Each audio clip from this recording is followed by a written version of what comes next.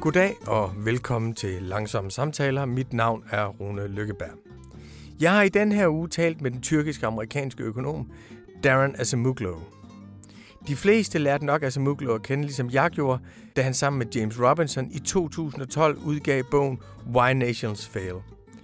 Det er en meget stor historie over de politiske og økonomiske institutioner i vores verden, hvor de gennemgår forskellige typer statsdannelser, forskellige typer institutionelle udviklinger og forskellige typer af økonomiske indretninger. Og deres pointe er, at de stater, som bygger på det, som han kalder for inkluderende institutioner, det vil sige de stater, hvis forretningsmodel, for nu udtryk det meget vulgært, bygger på, at borgerne bliver værdiskabende, at de bliver til vellykkede stater, fordi der er statslederne afhængige af borgerne for at kunne opretholde nationens velstand. De stater derimod, som bygger på naturressourcer, som bygger på rigdom, man kan hælde op af jorden, som bygger på noget, der er i forvejen, som man bare kan sælge videre, dem kalder han for ekstraktive stater, det vil sige stater, der sådan set bare lever af at udvinde værdi, som allerede er skabt. De stater er kendetegnet ved, at der er en relativt lille elite, som man kunne kalde for et oligarki, eller en politisk-økonomisk overklasse, som kan opretholde deres egen velstand, uden at behøve investere i den brede befolkning. På den måde lykkes det med det her relativt enkle greb, altså Acemoglu og Robinson, at skrive en helt institutionel økonomisk kulturhistorie, som samtidig også bliver en vejledning til, hvordan man skal forstå vores institutionelle udvikling i dag. Nu har Acemoglu sammen med kollegaen Simon Johnson udgivet bogen Power and Progress, Our 1000 Year Struggle Over Technology and Prosperity, der sagtens kan blive en klassiker på samme måde som Why Nations Fail blev. Det er en bog, som over 700 sider gennemgår teknologiens udvikling med et ganske bestemt fokus. Under hvilke betingelser, spørger forfatterne, kommer teknologien det store flertal til gode, og under hvilke betingelser får vi teknologier, der gør det muligt for en lille politisk-økonomisk overklasse at opretholde deres magt. Deres pointe er grundlæggende et opgør med den teknologioptimisme, som de mener hersker, hvor folk jubler over store iværksættere og store opfinder, nye teknologiske produkter, som kommer på markedet, nye teknologiske og digitale muligheder, som de synes er en fuldstændig blind tilgang til det. De fastholder, at man skal sikre, at teknologierne kommer flertallet til gode, og hvis ikke de gør det, så vil teknologierne accelerere modsætninger og uligheder i vores samfund. Og de viser i bogen, hvordan det har fundet sted over de seneste 2000 år. Det store spørgsmål er selvfølgelig, hvordan skaber man politiske institutioner, sociale institutioner og organisering af demokratiet, som gør, at teknologien kommer flertallet til gode, og ikke bare bliver til en maskine for et lille mindretal til at opretholde deres magt.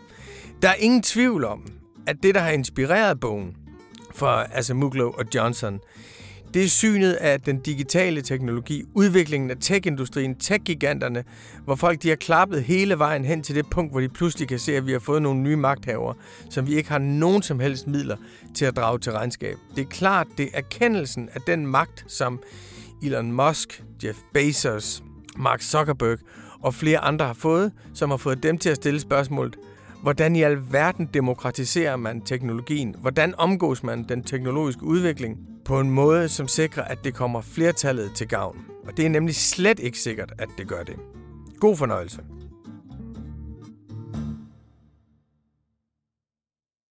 Well, thank you for taking your time. You know, Why Nations Fail have been very influential for us here.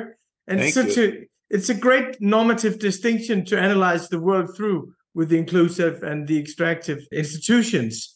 Yes. But there's also in that book and in your new book, Power and Progress, there's a remarkable curiosity.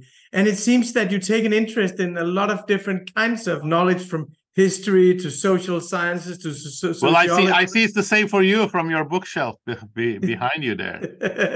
Yeah. So I was wondering, how did you originally decide to become an academic?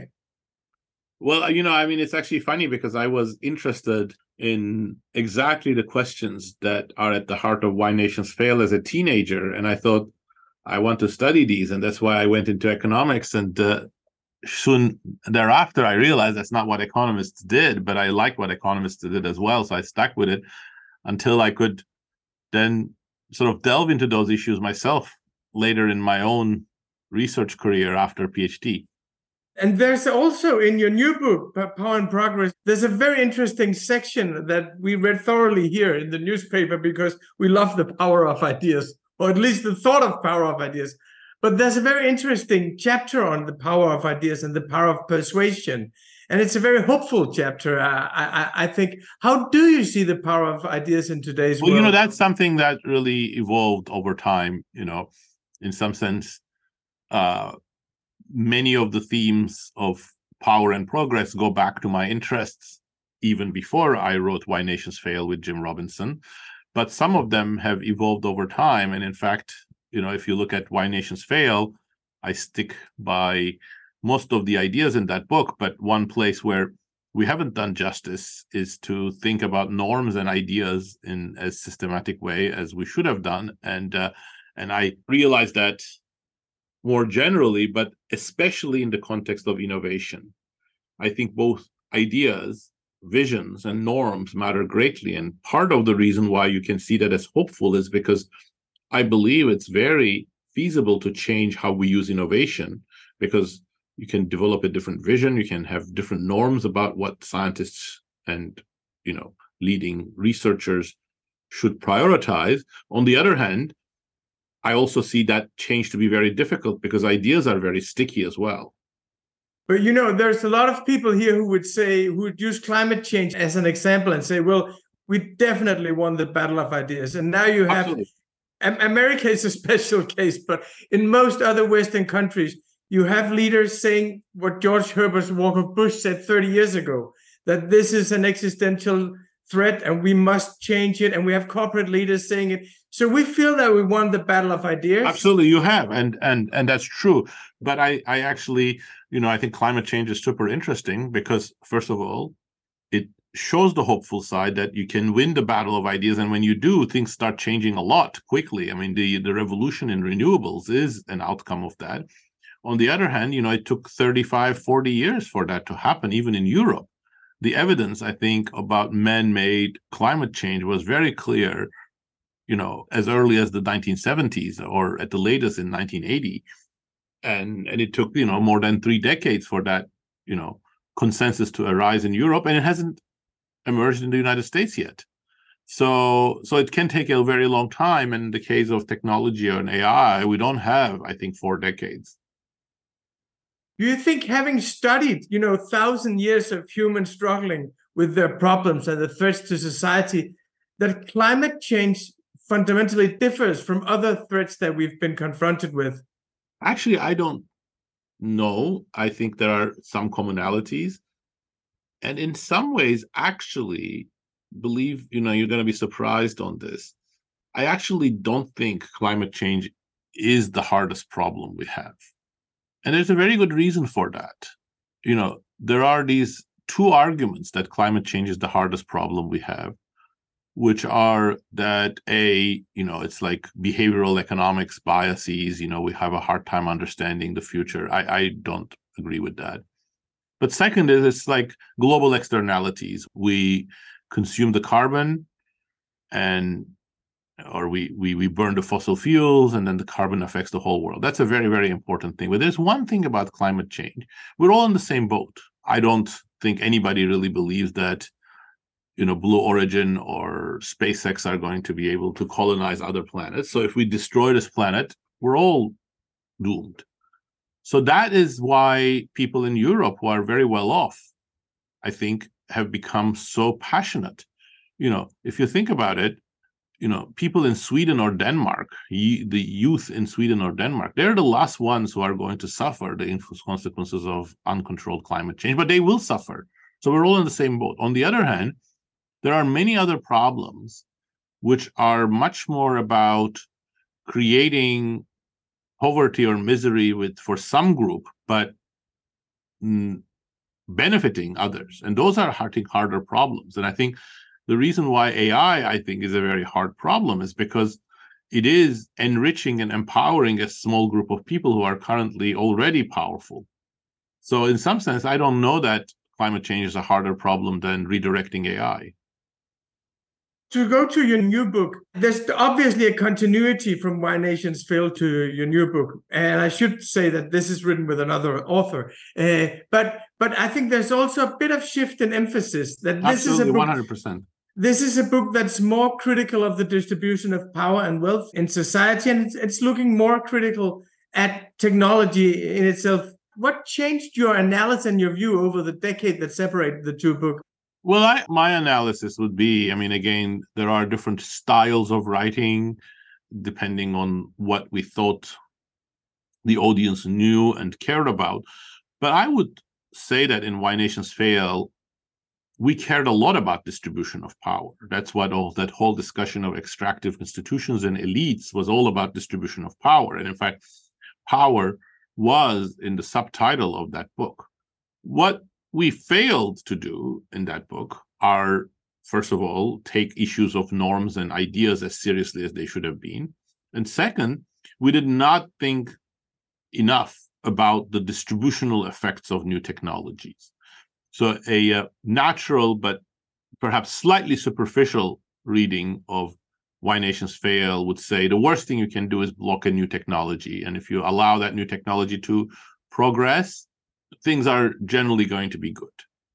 And that turns out to be too naive, because the same elites who control existing technologies and existing means of production can also be in charge of implementing and choosing the direction of new technologies. So it's very important to be as critical about these new technologies. And in some sense, I think our accounts in Why Nations Fail were colored by the fact that, the Industrial Revolution was spearheaded by new technologies that could not be or were not monopolized by existing elites. So there was this sort of more optimistic take that new technologies are generally going to pry open existing hierarchies, and it turns out that was naive. Yes. Well, was that obviously for many here, it was how we saw the digital technology develop, yes, or the companies that changed our view on technology. Absolutely. Was that the same view?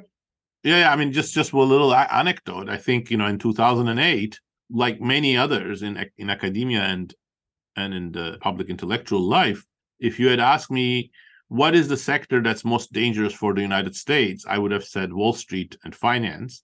And if you ask me, what is the sector that epitomizes our capabilities and future possibilities best, and I would have said tech. And now, 15 years after that, I think tech is more dangerous than Wall Street has ever been. And one great thing about the book, it's really it's a pleasure to read it, because you get so many historical narratives also, is that you show us examples of how technology has benefited the common good, or has benefited the majority in some instances, and in other instances where it definitely hasn't benefited. If you should give us one historical example of technology when it didn't benefit the majority, what would that be? There are so many. I don't know which ones to choose, but if I were to choose one that is very clearly not benefiting workers, I would go with the cotton gin, which enabled cotton production to spread to the south of the United States, where the cotton varieties that could be grown were very different and couldn't be cleaned with existing gins, and turned the southern economy into the powerhouse of the entire world, the largest exporter of cotton, which then fueled the whole Industrial Revolution. Tremendous fortunes were made, but the workers who produced cotton, which were the black enslaved workers, did not benefit, were in fact suffering even more under cotton plantations, because working hours got longer, conditions got harsher, coercion became more endemic. If I were giving you an example of even broader significance, I would give the windmills in the Middle Ages, where we see the production of many tasks completely revolutionized, but living standards of the population at large, except the very small elite, did not improve at all. Some would say, well, there's a Kuznets curve for technology as well, that it's just in the beginning that it creates inequality, but then in the long run, it will benefit the majority. But that's not your view. That's not my view. First of all, in the book, we reject all sorts of automatic stories, meaning automatically everything will work out, automatically wages will increase, automatically inequality will decline. And I think it depends really on societal reactions, new institutions, the direction of technology, which we choose after the initial advances. And we see that in the UK, it took 100 years for the early British Industrial Revolution to start benefiting anybody. And even then, the early stages did not reduce inequality. Inequality continued to increase from the middle of the 19th century until the last quarter. And there was nothing automatic about it. It was a complete reorganization of society, new institutions, trade unions, democracy, new direction of technology. And today, we are probably, depending on where you put the beginning, but we are about 60 years into the digital revolution. And digital technologies are still boosting inequality hugely. And I don't see an end to it until, again, we choose a completely different set of institutions. And there's nothing automatic about these institutions. I think some today would say that, well, we have a kind of dominant vision now that tech has become damaging to our societies. This is very different from 2008 when Obama was elected and from the Arabian Spring when we thought that this would galvanize protests all around the world. But now we have, even in the US, we have bipartisan consensus that tech is damaging. We have the European Union taking up the mantle, but there's also the sense here, I think, that these companies have become too large for us. Just look at this standoff between Facebook and Australia. I think you're absolutely right that, part of the reason why I am hopeful, and I was hopeful when I started writing this book with Simon, is because I do recognize that there are many opportunities for changing things and that the policy atmosphere can change very quickly. So indeed, today there is much greater discontent with Silicon Valley and the big tech companies than there was 5 years ago. That being said, I still don't think that there is a workable plan of reining in the power of tech. And on very, very important points, US lawmakers are still very pro-tech. So I think we are still at the beginning of the journey. We'll see, for example, in the recent case of US DOJ against Google, whether anything will change. But, it is clear, the evidence is absolutely very transparently loud that big tech companies are acquiring rivals, and this is bad for innovation. There's so many papers that show this, but still the courts allowed Microsoft's big merger with acquisition Blizzard, so Activation Blizzard, sorry.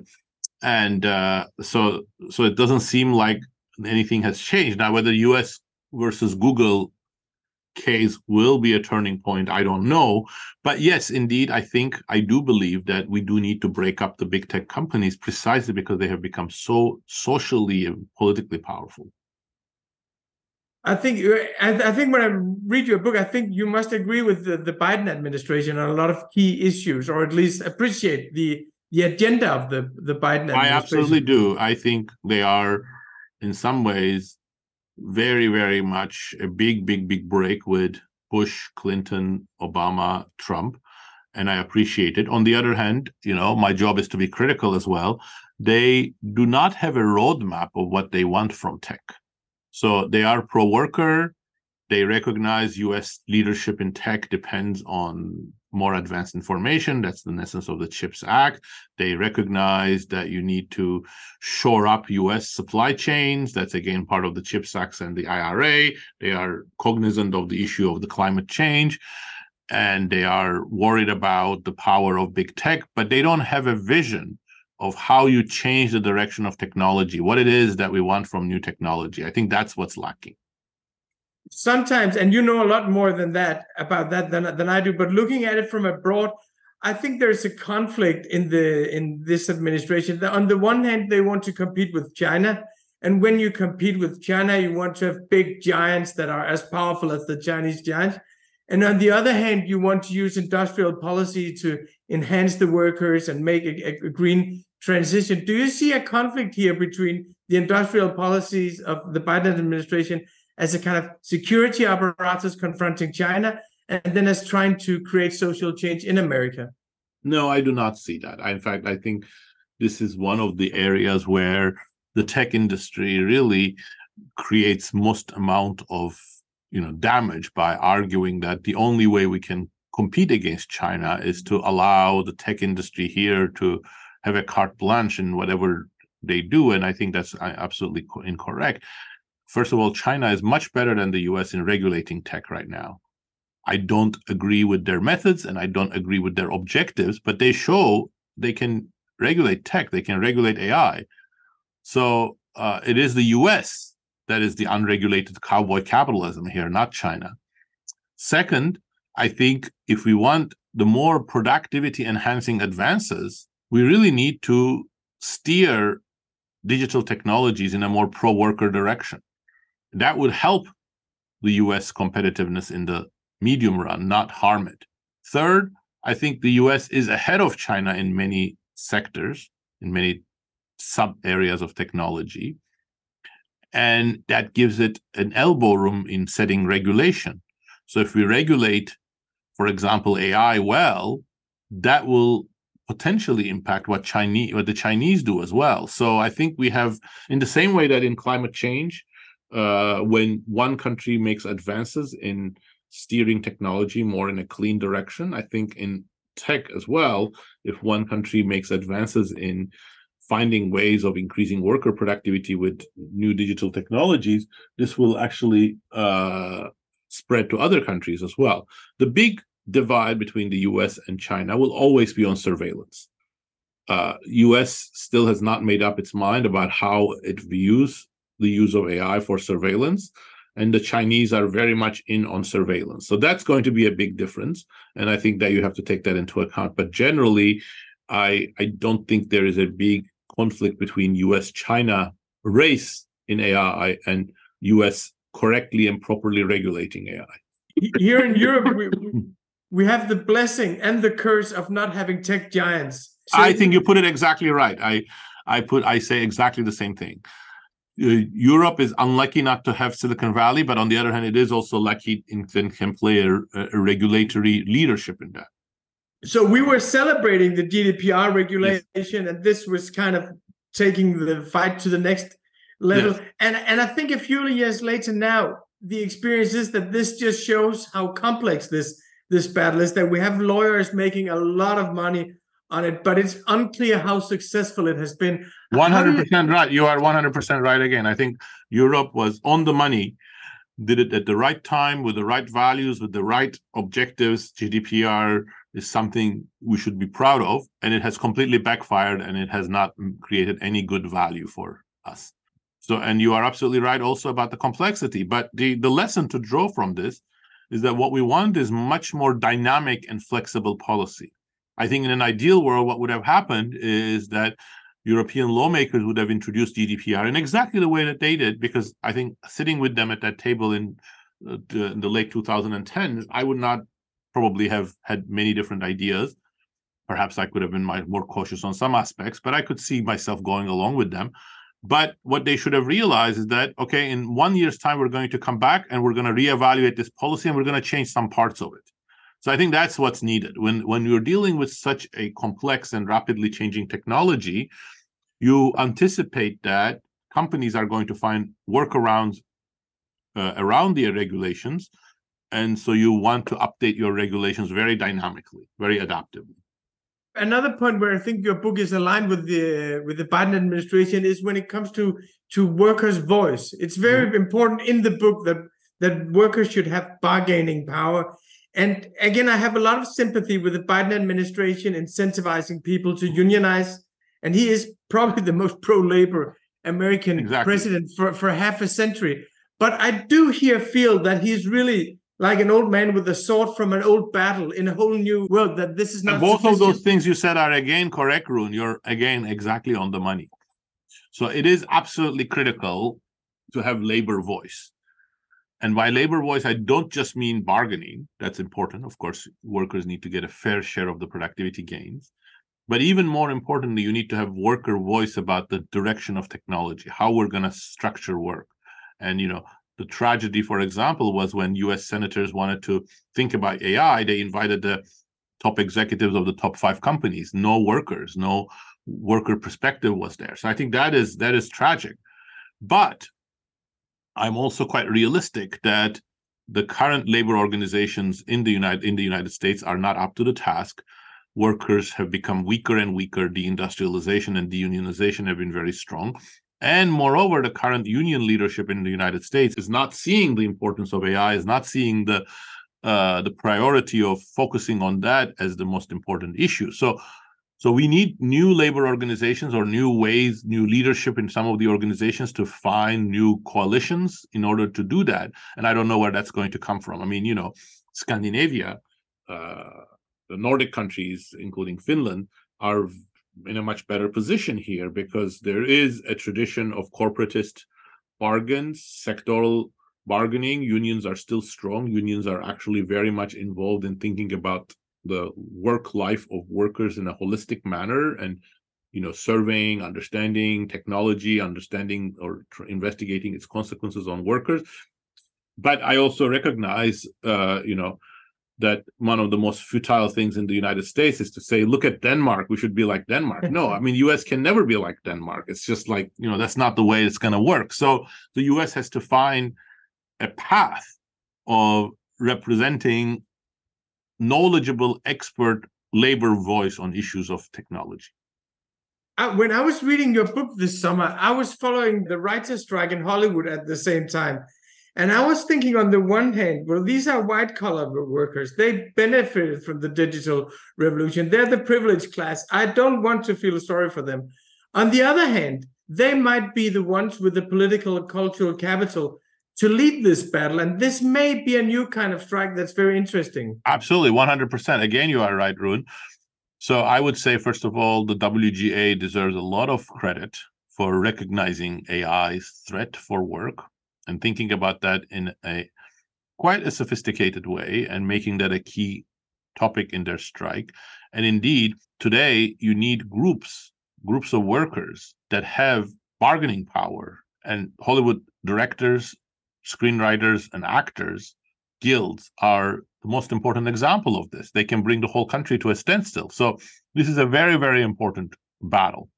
If even the WGA cannot prevail, then there is very little hope for American workers in general. But let me be critical of the WGA as well, and I think that's very important. They did half of the task, but the first half is not enough. So the second half is they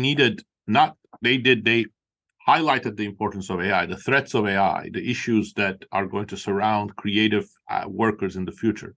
But you know what they missed? What's the alternative path?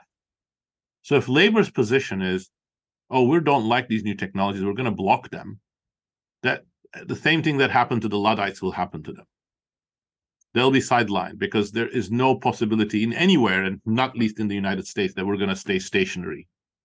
So what labor needs to do, and that's why I'm saying that labor leadership is now completely absent, what labor needs to do is to articulate an alternative path where AI can be used in a way that's more pro-worker. We don't use that term in Power and Progress. Perhaps we should have. It's a term that I've used after the book came out or after the book was finished. I say a pro-worker direction of AI, and I try to explain why that's quite feasible. And that's what WGA should do. So the WGA should read our book. So they should understand this vision of technology. They should understand this vision of technology. They should articulate it, and they should try to explain why this would be ultimately in the interests of the businesses as well, so that you can try to find a path around this new vision. Some would say that were on the hot left, someone from the Bernie Sanders camp, they would say that that's the basic question of society is the distribution of wealth and income. And in the end of the book, you do recommend a wealth tax and a capital gains tax. You're also critical of the minimum wage, but some would say, well, the economic battle is the primary battleground, and then we can take on technology. Well, then I sympathize with some of the things that Bernie Sanders says, but I am very, very different in my views.